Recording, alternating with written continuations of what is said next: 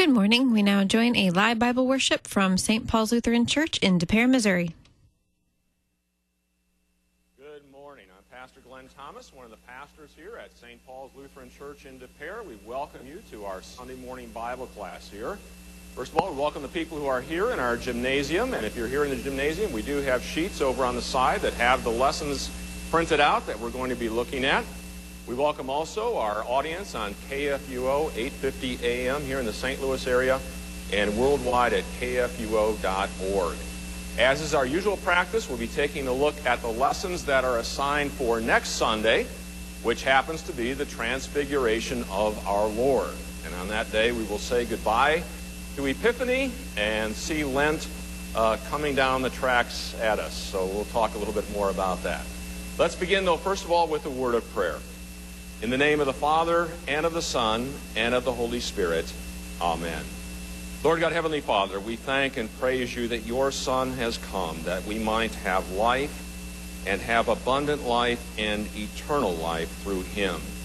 We thank you that as we are gathered here, we know that our sins are forgiven, and we have his victory over sin, death, and the grave. We pray your Holy Spirit's blessing upon us here as we continue in the study of your word. May he bless us so that we might continue to grow in our knowledge and understanding of that word and also of your will for us as your children here. And we pray this in Jesus' name. Amen. All right. As I mentioned, next Sunday is going to be the Transfiguration of our Lord, and that is the culmination of the Epiphany season. This is a very long Epiphany season this year, and that's because Easter is April 21, which is about 5 days, as I understand it, 5 days away from as late as it can be.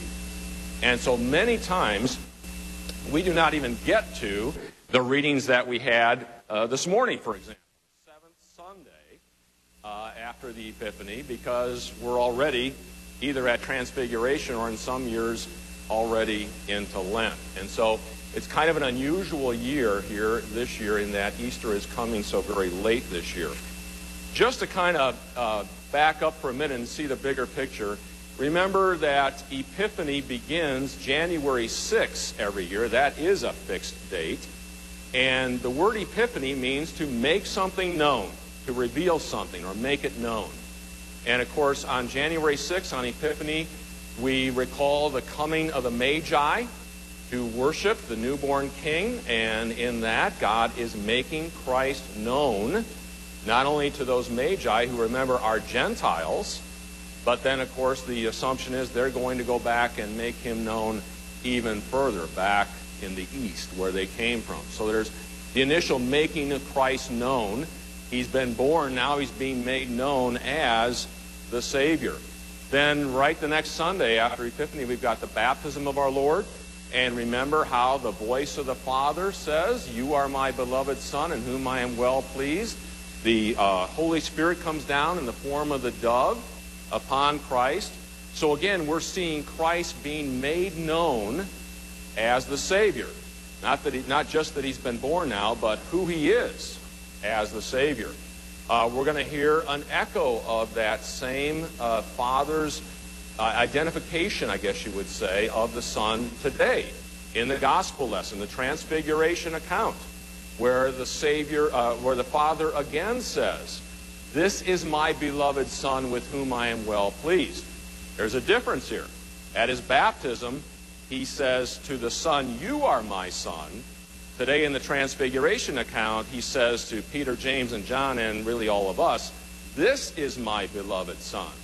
So he's speaking not to his Son, but to all of us ultimately, in Peter, James, and John. So you get the voice of the Father as sort of bookends in the season of Epiphany. And again, the idea is that we are making known who the Christ is here as the Savior, the Anointed One, the Messiah, who is sent from God. And so just kind of keep that in mind as we go through this. And of course, next Sunday, the Transfiguration, is a festival Sunday, so that all three of the readings will be tied together thematically. Remember, on every other Sunday that's a non-festival Sunday, it's usually the Old Testament lesson and the gospel lesson that are tied together thematically. Well, because this is a festival Sunday, also the epistle lesson now, all three lessons tie together, talking about Christ and who he is, and ultimately now we'll see tied together with Moses and Elijah as well. Okay?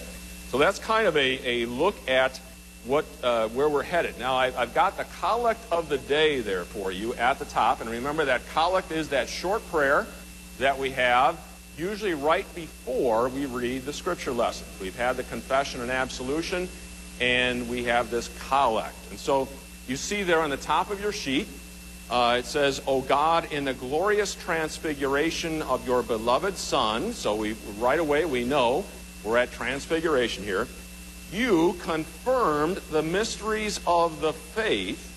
Now, the mysteries of the faith is not some mysterious thing. It's simply a mystery because we don't know it by nature. It has to be revealed to us, okay? So we don't know by nature that Christ is in fact the chosen one, the Messiah, the Savior to come.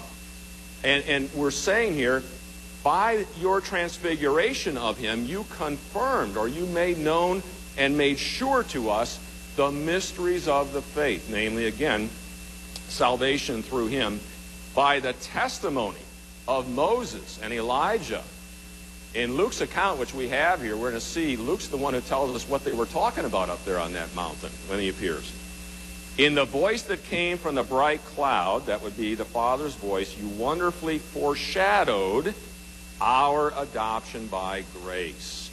Foreshadowed our adoption in and through Christ. Okay, by that voice identifying him as the beloved Son. Mercifully make us co-heirs with the King, of course that would be Christ, in his glory, and bring us to the fullness of our inheritance in heaven. Or you might say the culmination of our inheritance in heaven. Okay? And then the ending, the usual ending there, "Through the same Jesus Christ our Lord, who lives and reigns with you in the Holy Spirit, one God, now and forever. Amen." Now, the Old Testament lesson for the transfiguration of our Lord is one of the great dramatic scenes in all of Scripture. You can just see this on a big movie screen. God takes Moses to the top of Mount Nebo and shows him the grand panorama of the Promised Land. And yet, Moses is not going to be able to set foot in that Promised Land. Okay? So it's one of the great dramatic scenes in all of Scripture, and would make a great movie scene. You can just see Hollywood doing this, right? Now, why was Moses not allowed to go into the Promised Land? We'll talk about that. But first of all, for those of you that have a Bible, let's set this up and go back 2 chapters earlier in Deuteronomy 32. And we'll start at verse 48. Deuteronomy 32, starting at verse 48. And God actually tells Moses to go up on that mountain where you're going to die. Actually tells him that. Predicts it. Okay? So I'm going to read it along. Follow along if you have a Bible with you. Starting at verse 48 of Deuteronomy 32. "That very day the Lord spoke to Moses, 'Go up this mountain of the Avarim, Mount Nebo, which is in the land of Moab, opposite Jericho, and view the land of Canaan, which I am giving to the people of Israel for a possession, and die on the mountain which you go up, and be gathered to your people, as Aaron your brother died in Mount Hor and was gathered to his people, because you broke faith with me in the midst of the people of Israel at the waters of Meribah Kadesh, in the wilderness of Zin, and because you did not treat me as holy in the midst of the people of Israel. For you shall see the land before you, but you shall not go there, into the land that I am giving to the people of Israel." I don't know what your reaction is. I always feel a little tinge of sadness for Moses, you know? He's the guy that you remember God speaks to him out of the burning bush way back in Exodus 3. And Moses has all kinds of excuses as to why he shouldn't be God's person to lead this nation. He's slow of speech, and we think he may have had a stuttering problem or issue, some speech impediment anyway. And then he tries to get out of it when God says, go to your people, and he says, when I go to them and they say, who sent me? Who shall I say sent me? And, he's just trying to backpedal all the way. But finally he goes and does what God has asked him to do. And then struggles, God does one of the greatest salvific acts certainly in the Old Testament through Moses in parting the Red Sea and freeing his people from their slavery in Egypt. And then Moses has to wander around with this nation of people for 40 years in the wilderness due to their own lack of faith. Remember, they get to the edge of the Promised Land and they send the spies in, and they come back and report that the people, except for Joshua and Caleb, everybody else comes back, the spies come back and say that these people are too big and too formidable. We can't go in and do that. So Moses has to lead this people, first of all, and they're complaining about no water. God gives them water. No food. God gives them manna. No meat. God gives them quail. And, he suffers through with these people. And now he goes up to the top of the mountain, right? Looks out over this whole land. The good news is they're going in. The bad news is you're not, right? Now, God gives a reason for this, okay? And some of you may know the story. And to see, God says, you were unfaithful to me and did not, in a sense, did not glorify me or give credit to me.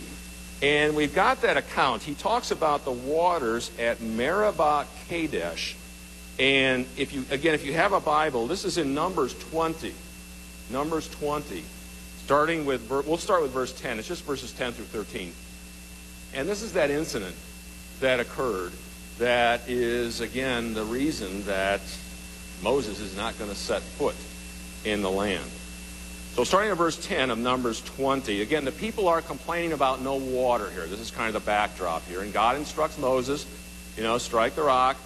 And they were also not only complaining about no water, but they're actually starting to revolt against Moses and Aaron. And, of course, this was nothing new. They did this repeatedly. You brought us out here to kill us, and all kinds of insinuations. But starting at verse 10, then Moses and Aaron gathered the assembly together before the rock, and he said to them, hear now, you rebels, shall we bring water for you out of this rock? Now, what was wrong, maybe, about the question he asked there? Shall we bring it? And notice who he's not acknowledging there. Not acknowledging God as the source of that water that's going to come out. Okay? And then, so then going on, verse 11, and Moses lifted up his hand and struck the rock with his staff twice, and the water came out abundantly, and the congregation drank, and their livestock. And the Lord said to Moses and Aaron, because you did not believe in me to uphold me as holy in the eyes of the people of Israel, therefore you shall not bring this assembly into the land that I have given them. These are the waters of Meribah, where the people of Israel quarreled with the Lord, and through them he showed himself holy. Notice that, and again, who's the author of this book? Moses. And this is one of the five of the Pentateuch. And notice how Moses there is concluding that therefore God here showed himself holy. So that's the incident. And that's what happened. He strikes the rock, fails to acknowledge God as the source of that water and of that blessing. And God lets him know right then and there, right after it, that he's not going to enter the promised land, and Aaron as well. And now, back to Deuteronomy 32, now comes when this is going to happen. God says, go up to that mountain, and you will die there. You'll be gathered to your fathers, just as Aaron was gathered to his fathers at Mount Hor. There's all the land, and you're not going to set foot in it. Okay? So that's the end of chapter 32. Chapter 33 is Moses blessing the people of God, the tribes. And, you think about that. That's like his farewell not like a farewell sermon, I guess, but sort of. It's the last time, after all this, that he's going to address this entire group of people, this entire nation of people. And he goes blessing after blessing down through each of the tribes. And now finally, we get to the point here of our Old Testament lesson for next Sunday. So let's read this through. We're at Deuteronomy 34, starting at verse 1. Again, this is the Old Testament lesson next Sunday, with this as backdrop. Then Moses went up from the plains of Moab to Mount Nebo, to the top of Pisgah, which is opposite Jericho.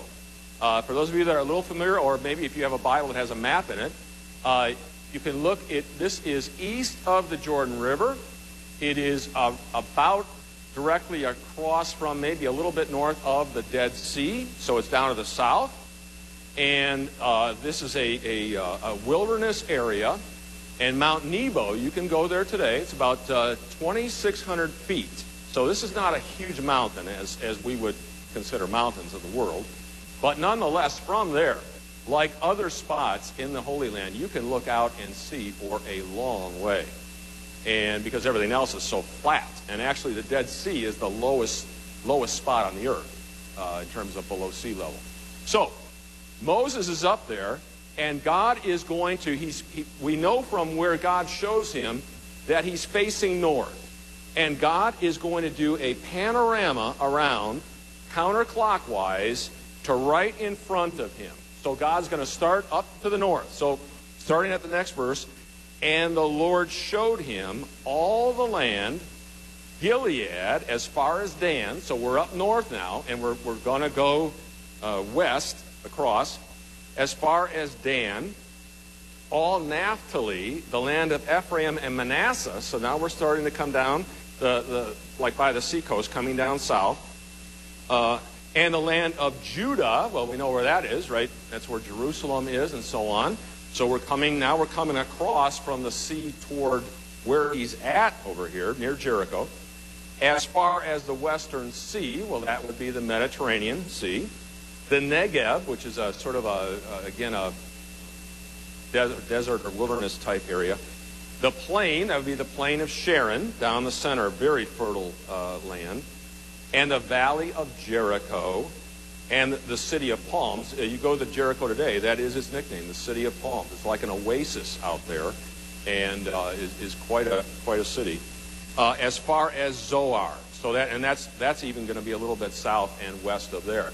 So again, he takes them up there and he shows them, and he's naming them off as they come around, and there he is. I guess on the one hand you could say Moses dies knowing that his people are going to go into that land, right?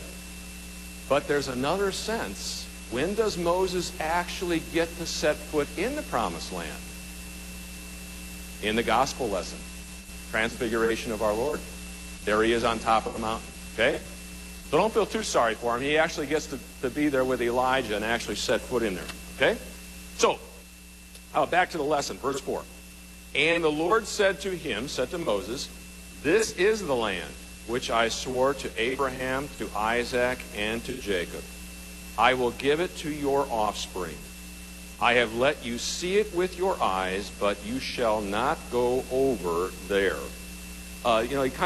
Isn't it nice that we see here the faithfulness of God? God reminds Moses, I promised this to your fathers, to Abraham, to Isaac, and to Jacob. I mean, God is going all the way back to Genesis 12, when he makes the initial covenant with Abraham, and then Genesis 17 and so on, where God says, remember, I'll make your descendants as numerous as the stars in the sky or the grains of sand on the seashore. I will give you a land, and again, through your offspring shall all nations of the earth be blessed. And that is the faithful God, who in spite of Israel's unfaithfulness is faithful. And he's just demonstrating, I'm coming through. This is what I promised Abraham, Isaac, and Jacob. It's going to be there. And it's going to be for your offspring as well. So he would die certainly knowing that. Verse 5, so Moses, the servant of the Lord, died there, in the land of Moab, according to the word of the Lord, just like God said. Now, here's an interesting little juncture here. Verse 6. And he buried him in the land of Moab, opposite Beth Peor, but no one knows the place of his burial to this day. All right, we've got to talk about this for a second. He buried him. So who buried Moses?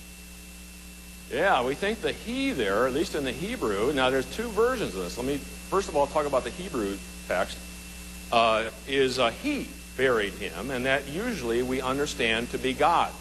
And why do you think that God did not set up a big monument for Moses? I mean, this guy is the giant in the Old Testament. Why would the people not even know? Why would God not want the people even to know where Moses was buried? I mean, wouldn't God make a big monument and say, this is Moses, who I used to bring you out of, Why do you think God would, in effect, keep it a secret? Yeah. One reason that we're conjecturing here, God doesn't say, but think about what would happen if the people knew where Moses was buried. Oh, it would be a place of worship, It would be a shrine, and maybe they start worshiping Moses instead of the God of Moses, right? And so that's usually the reason given. Another reason given is that if enemies of the Lord ever got control of that land, that they would not dig up the remains of Moses and desecrate the remains of Moses. So there really are two possible reasons there. That first one, though, is the one that we normally think of first. That, just think of that. Boy, if they knew where Moses was buried, it would become almost a place of occultic worship, or it would have the danger of doing that. Let's put it that way, that people would turn it into some kind of a Moses cultic worship or something, and that's the last thing Moses would want or God would want, right? Now, the other thing I wanted to mention,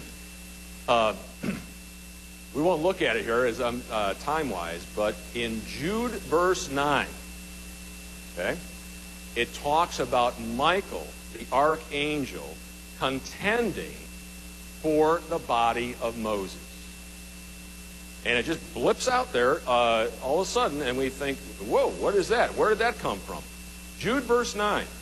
And so we think that although God buried Moses, that Michael, the archangel, was the instrument or the means that God used to actually bury Moses, wherever he was buried. We don't know. Okay? But I just want to comment on that because we don't study the book of Jude too often, but there is that verse in there. And when you first read it, it kind of makes you stand up and take notice. What are we talking about here? That is in the Greek translation of the Old Testament called the Septuagint. Instead of he buried him, it says they buried him. And so the plural there, we think, is God and Michael, the archangel. Okay? That's maybe more than you wanted to know about the burial of Moses, but it is out there. And if you ever read Jude 9, that's kind of what we're talking about there. So again, God buried him and probably used Michael, the archangel, as the agent or the means through which he buried Moses. Okay? Next one, little commentary on Moses' physical condition here. Moses was 120 years old when he died. His eye was undimmed. So in other words, he had good eyesight. And his vigor unabated. Okay? At 120. And the people of Israel wept for Moses in the plains of Moab 30 days. Then the days of weeping and mourning for Moses were ended. Okay? So this is it now for Moses. Now we continue. And Joshua, the son of Nun, was full of the spirit of wisdom. Remember, Joshua was one of the two spies who came back. Caleb is the other, and had a positive, after they went in to spy out the land, had a positive recommendation. The Lord has promised to give us this land. And he did not want to turn back in fear. And as a result of his faithfulness, God is choosing him now to lead the people into that promised land. So Joshua the son of Nun was full of the spirit of wisdom, for Moses had laid his hands on him. And so Moses had publicly, you might say, commissioned, could say ordained, I guess, Joshua to be his successor. And this was done publicly through the laying on of hands. In some ways similar to the way we have an ordination and an installation today. It's a public act that, again, signals to all what is happening here. And this would allow, the goodwill everybody had toward Moses to be passed on to Joshua now. In other words, he's the new guy. And so then verse 9, verse 10. And there has not arisen a prophet since in Israel like Moses, whom the Lord knew face to face. None like him, for all the signs and the wonders that the Lord sent him to do in the land of Egypt, to Pharaoh and to all his servants and to all his land, and for all the mighty power and the great deeds of terror. That's kind of a bad, it's more awe. It's probably a better translation. All the deeds of awe that Moses did in the sight of all Israel. And there the curtain comes down on Moses. The curtain comes down on the Pentateuch. This is the last book of Moses in the Old Testament. And there's a transition taking place. And so we're going to see Joshua now lead the people into that promised land and take possession of that land. They're going to cross over the Jordan River on dry ground. Just like when Moses parted the Red Sea and God's people went across on dry ground, Joshua is going to lead the people to do this now, and we'll be picking up the story after that. Okay? All right. Let me stop here and ask, are there any questions or comments? This is great drama in this lesson. Don? Okay, yes, the question was, is there any estimate as to how large this group of people was? I think it's in the book of Numbers that we have 600 and some odd thousand men. And that's not including women and children. So I've often estimated, if you just add one child and, on average, one child and one woman per man, well, you're at 1.8 million, so around 2 million people. So this is not just a little band of people that are going through. And when you stop and think about that, it's literally a nation out there in the wilderness of Moab, and a nation of people going across the Jordan River now to take possession of this land. So this is no small group to lead. And remember, they were very efficiently organized through the heads of the families or the tribes, and they all camped within their tribal groups, and they were very, very well organized. But it's a big group, not a small one. Remember, when they were still in Egypt, that was one of the things. They were multiplying so quickly that the Egyptians were not happy with that and saw it as a problem, actually, for them. Okay, good question. Any others? All right, let's move on.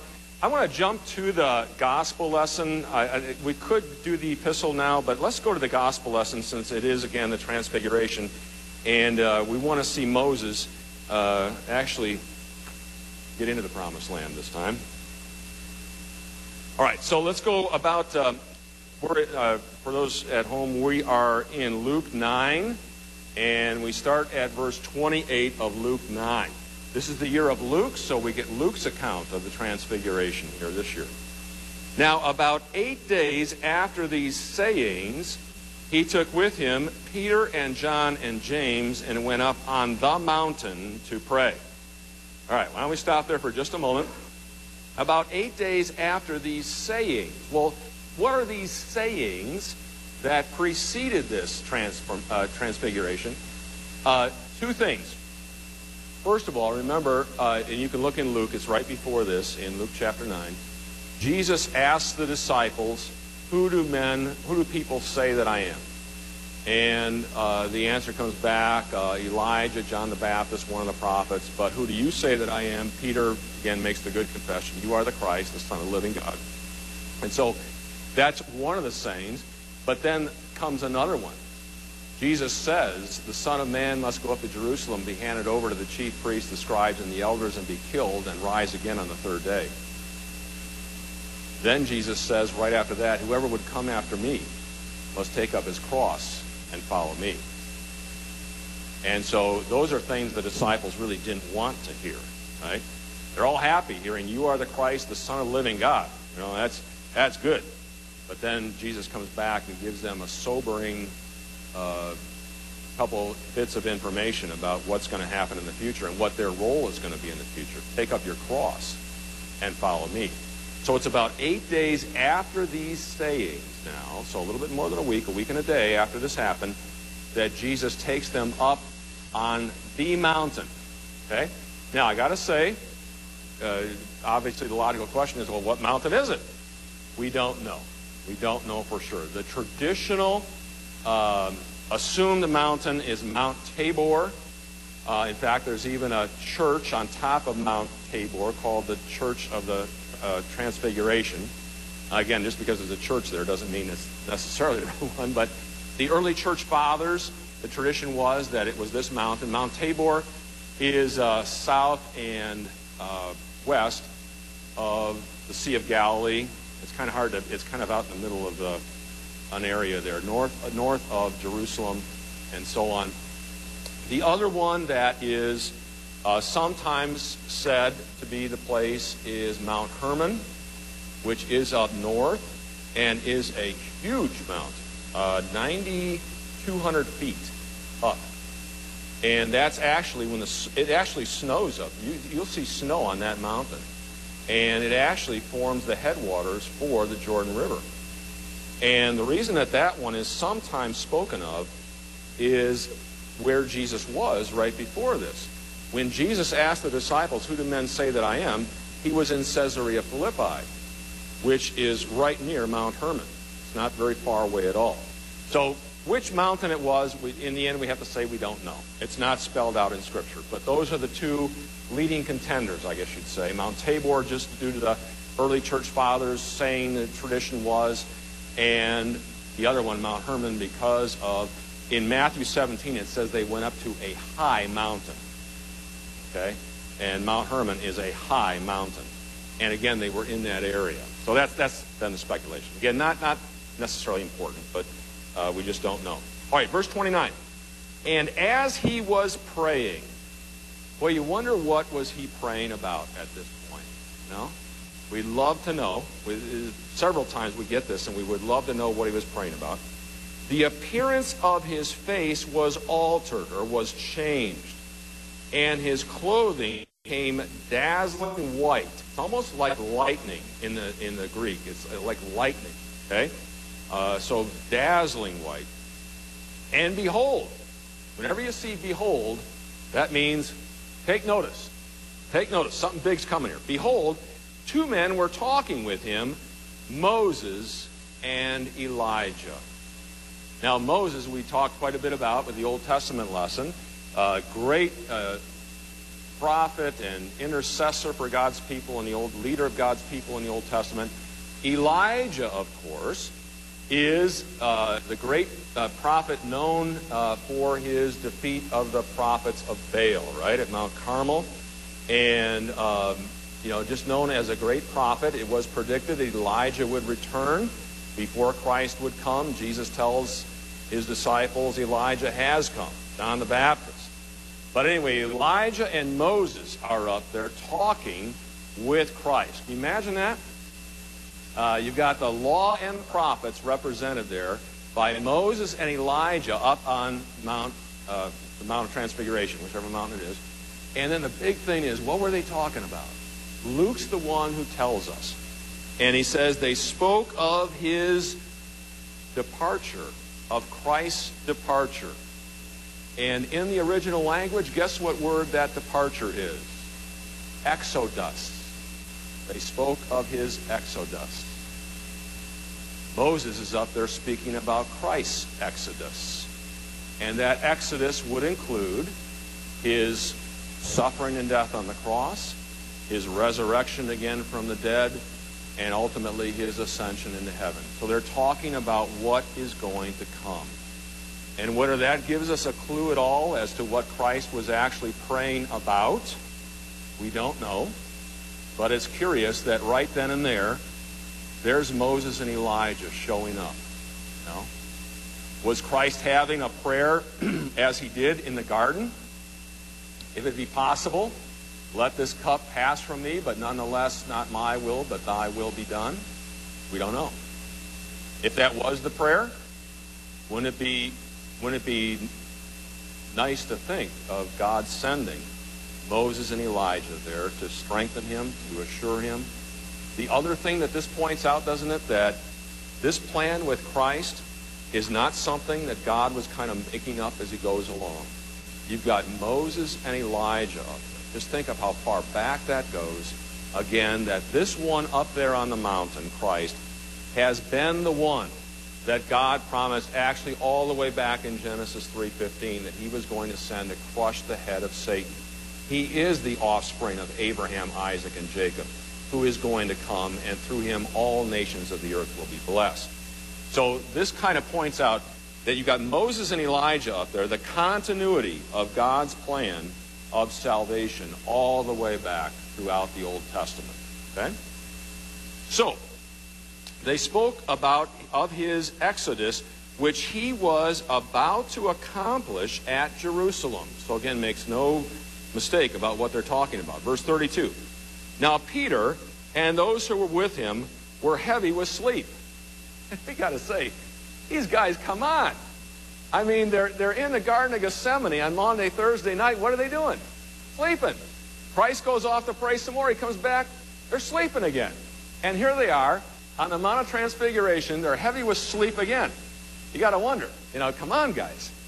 And anyway, and Peter, James, and John are, remember, the first disciples that Jesus called. We looked several weeks ago at Jesus coming, and remember the miraculous catch of fish that they had been fishing all night, caught nothing. Jesus says, cast your nets. Peter says, Lord, we've been fishing all night, haven't caught a thing, but at your word we'll put down the nets.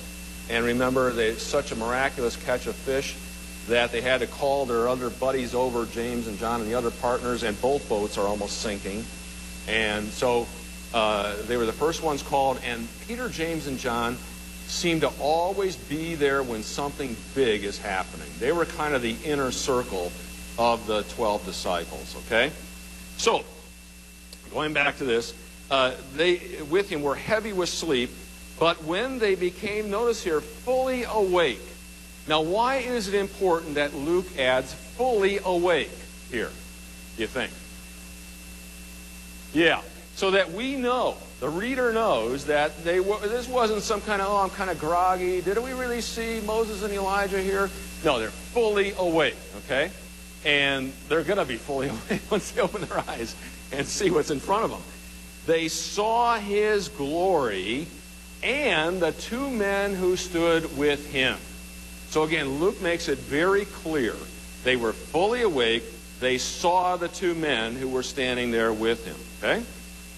And as the men, Elijah and Moses in this case, of course, were parting from him, Peter said to Jesus, Master, it is good that we are here.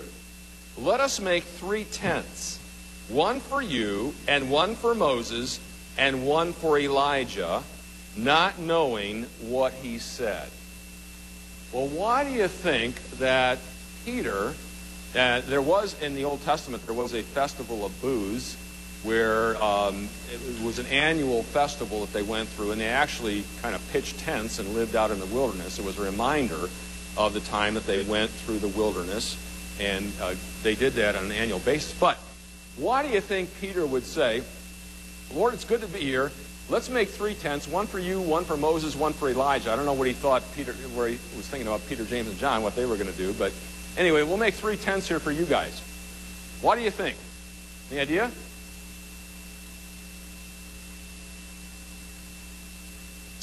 Well, the idea, I think, is this is incredible.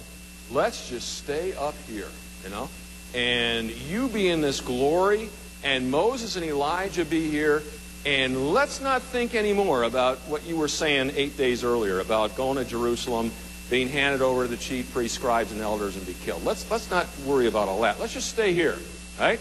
And notice Luke says there he didn't even know what he was saying. You know, he was just the idea. And Peter, of course, is known for kind of speaking before he thinks things through anyway. And this is one more example. Okay. Then verse 34. And as he was saying these things, a cloud came and overshadowed them, and they were afraid as they entered the cloud. Now, we think there's probably good reason that they were afraid. There's, first of all, just a physical reason, I guess. You're way up there on this mountain, and all of a sudden a cloud comes. And I don't know if you've ever had that experience of being, we were in the Northwest and went up on Mount Hood one time, which is not far from Portland. And boy, you get up there, even this was in, I think it was in June, and there was still snow up there, and there was like a fog all around. You couldn't see very far out in front of you, so there's a physical reason they're afraid. But also, there's probably a spiritual reason. In the Old Testament, God, can you think of another time on a mountain that God was there in the form of a cloud? Mount Sinai, right? He's up there, and it's not only a cloud, but there's thunder, and God is speaking to Moses up there. There's the time that the tabernacle is dedicated, and there's a cloud that comes in and fills the tabernacle. There's the time the temple is dedicated, and a cloud comes so that they couldn't even enter the temple.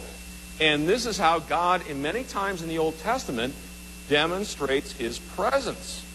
It's through the appearance of a cloud. And remember, He guided His people in the Old Testament through the wilderness by a pillar of cloud by day and a pillar of fire by night. So we think they're afraid, not only from the pure physical, that we can't see around us and it's dark and so on, but also, is God in this cloud? Because they've known this has happened in the past, and sure enough, then at verse 35, and a voice came out of the cloud saying, "This is my Son, my chosen one. Listen to him." So sure enough, it's a manifestation of God, speaks from this cloud. And as I said earlier, at the baptism of Jesus, the Father is speaking to the Son. "You are my beloved Son," right, "with whom I am well pleased." Here, notice, He's not speaking to the Son. He's speaking to Peter, James, and John, and all of us, saying, not you are, but this is my chosen, my Son, my chosen one. Okay? And that has echoes of Isaiah chapter 42, where Isaiah predicts the suffering servant, the chosen one. And it echoes that. And also notice here, listen to him. In other words, including what he said 8 days earlier. Listen to him, right? And that's going to be something that they are going to need to remember. And verse 35, and when the voice had spoken, Jesus was found alone. And they kept silent and told no one in those days anything of what they had seen. So you get the idea now that there's a transition that has been made. Moses and Elijah are gone, and there's just Christ there. Okay? The new covenant is upon them. No longer the old covenant, but the new covenant is here in the person and work of Jesus Christ. Him alone. Moses and Elijah are out of the picture now. Just Jesus. Okay? And let's stop for a second and just ask the question. Why do you think Jesus takes Peter, James, and John up on that mountain? And why do you think God wants them to have that experience? Any ideas? Seeing Jesus glorified, hearing the voice of the Father, "This is my Son, my chosen one."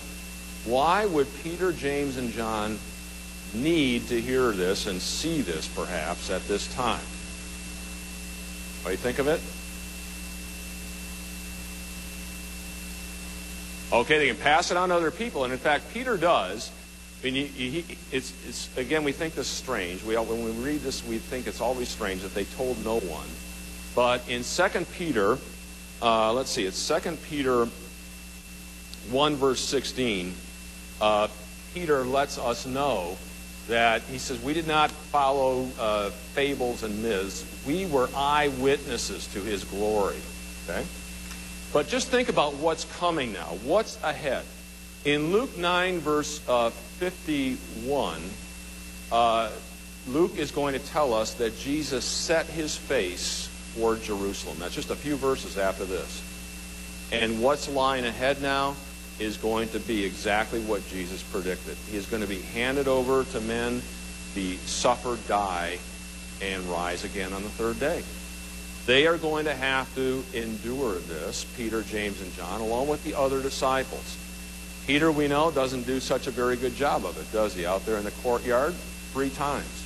Denies him, using the strongest language, but then gets reinstated afterward.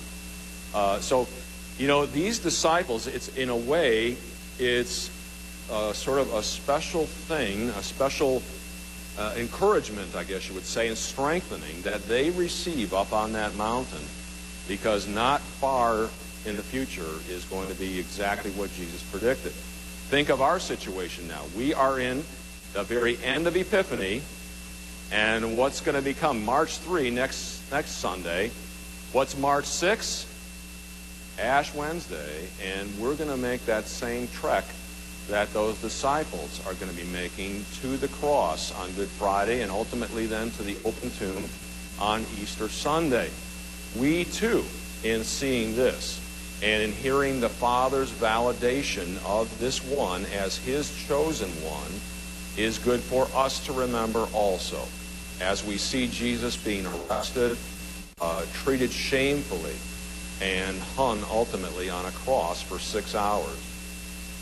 And so, you know, it is good for us. And next Sunday will be the last time we will sing Alleluia until Easter Sunday. So it's good for us to be seeing this, and our worship calendar, our liturgical calendar sets it up so that we have this glimpse of his glory, you might say, and this validation from the Father before we start down the dark road of Lent also. Okay? All right, so let me stop there. We got a few minutes. We'll get to the epistle lesson in just a minute here. Any comments or questions on this gospel lesson? Yes, Don? Yes.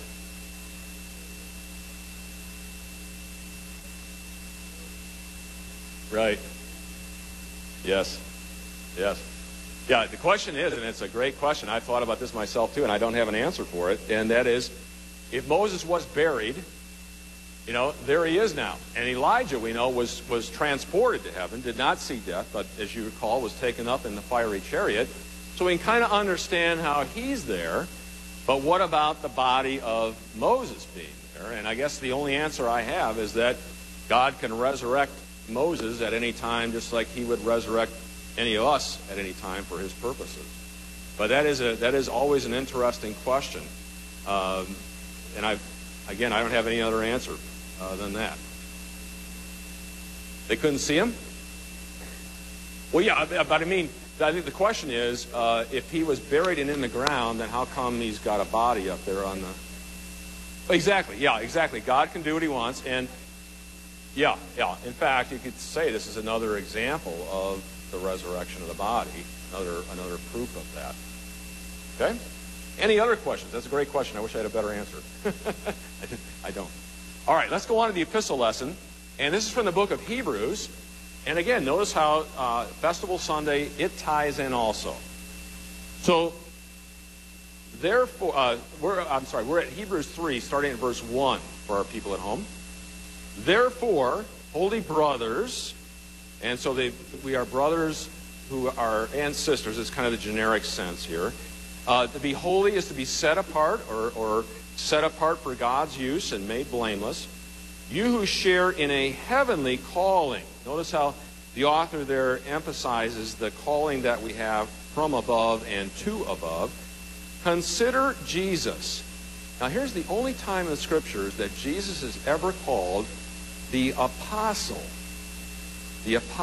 and high priest of our confession.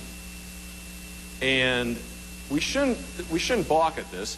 Normally we think of the apostles as, right, the disciples, those who are sent out with authority, and Paul, of course, is an apostle as well. To be an apostle, have seen the risen Christ, right, and been an eyewitness of these things. And an apostle is actually one who is sent out with authority. That's what the word means. In the Greek, it's apostello, to send out or send away with authority. Jesus sent the disciples out with authority, and ultimately in the Great Commission, right? Go and make disciples of all nations. And Christ is an apostle in the sense that he is sent from whom? The Father. Yeah, he is sent from the Father to do not his own will, but the Father's will. So in that sense, we have Christ being the one who is sent from the Father to us with obviously a very specific mission in mind. And he also then is a high priest. How is Jesus a high priest? What did the high priest do, especially on the Day of Atonement, the Yom Kippur? Went into the Holy of Holies in the temple or tabernacle and made, remember, the sacrifice and sprinkled the blood of that sacrifice on the mercy seat, on the Ark of the Covenant. Okay? And so made one time a year, made sacrifice for the sins of the people. How is Jesus then a high priest? What did he do? He's actually kind of both, isn't he? He is the sacrifice himself, the perfect once and for all sacrifice, and he's also the one offering the sacrifice, isn't he? So he's kind of both in one. He's the one offering it, and he is the sacrifice. So he is the high priest of our confession, or what we believe. Okay? Verse 2, who was faithful to him who anointed him. So Christ was faithful. Now, who anointed Christ again? The Father, right? The Father anointed Christ. Now notice here comes the tie. Just as Moses also was faithful in all God's house. God's house here we would think refers to his people, okay, the nation at that time. So here comes the tie to Moses. Verse 3, for Jesus has been counted worthy of more glory than Moses. And you know, when Hebrew readers, this is an epistle to the Hebrews, I believe these are, again, Jewish Christians, when they would read this, they would sit up and take notice here, that Jesus is counted worthy of more glory than Moses. You know, remember what we read back in the Old Testament lesson, that not since then has one arisen that's equal to Moses. Well, the writer of the Hebrews says, oh yes, in fact, now he's given more glory than Moses. Okay? Verse 4, for every house is built by someone, but the builder of all things is God. Oh, I'm sorry, I skipped a portion here. I'm sorry. Right after the more glory than Moses. As much more glory as the builder of a house has more than the house itself. And so there's a sort of an analogy or a comparison going here. The builder of the house is worth more, deserves more glory than the actual structure itself that is built. So if the structure is the church, the builder of the church deserves more glory than the church itself. Now verse 4. For every house is built by someone, but the builder of all things is God. Now here comes a comparison. Now Moses was faithful in all God's house as a servant, a willing servant here, to testify to the things that were to be spoken later. In other words, concerning Christ, concerning the things that were going to come later, Moses spoke about these things. But here's the comparison, verse 6. But Christ is faithful over God's house as a son. Notice he's not just a servant, he's a son. Okay? And much higher standing. And we, today, are his house. In other words, the church. We are his, Christ's house, if indeed we hold fast our confidence and our boasting, we want to make sure we put the right spin on that, taking pride in our hope. And the hope that we have, of course, is centered in Jesus Christ himself. Okay? All right. So that's a tie. You see, you get Moses, and speaking of him as being so faithful in the Old Testament, faithful to God's house, or to the church at that time, God's people, but now Christ is faithful over God's house, the church, and is faithful in all things. Okay? All right, let me stop there. Any comments or questions about the epistle lesson for next week? All right, so next week again, we will be here talking about Transfiguration, and that will be our main theme for that day, and we will sing Alleluia for the last time, for at least for 40 days, not including Sundays, until Easter Sunday. All right, let's close in with the benediction. May the grace of our Lord Jesus Christ and the love of God and the fellowship of the Holy Spirit be and abide with you all. Amen. Thank you.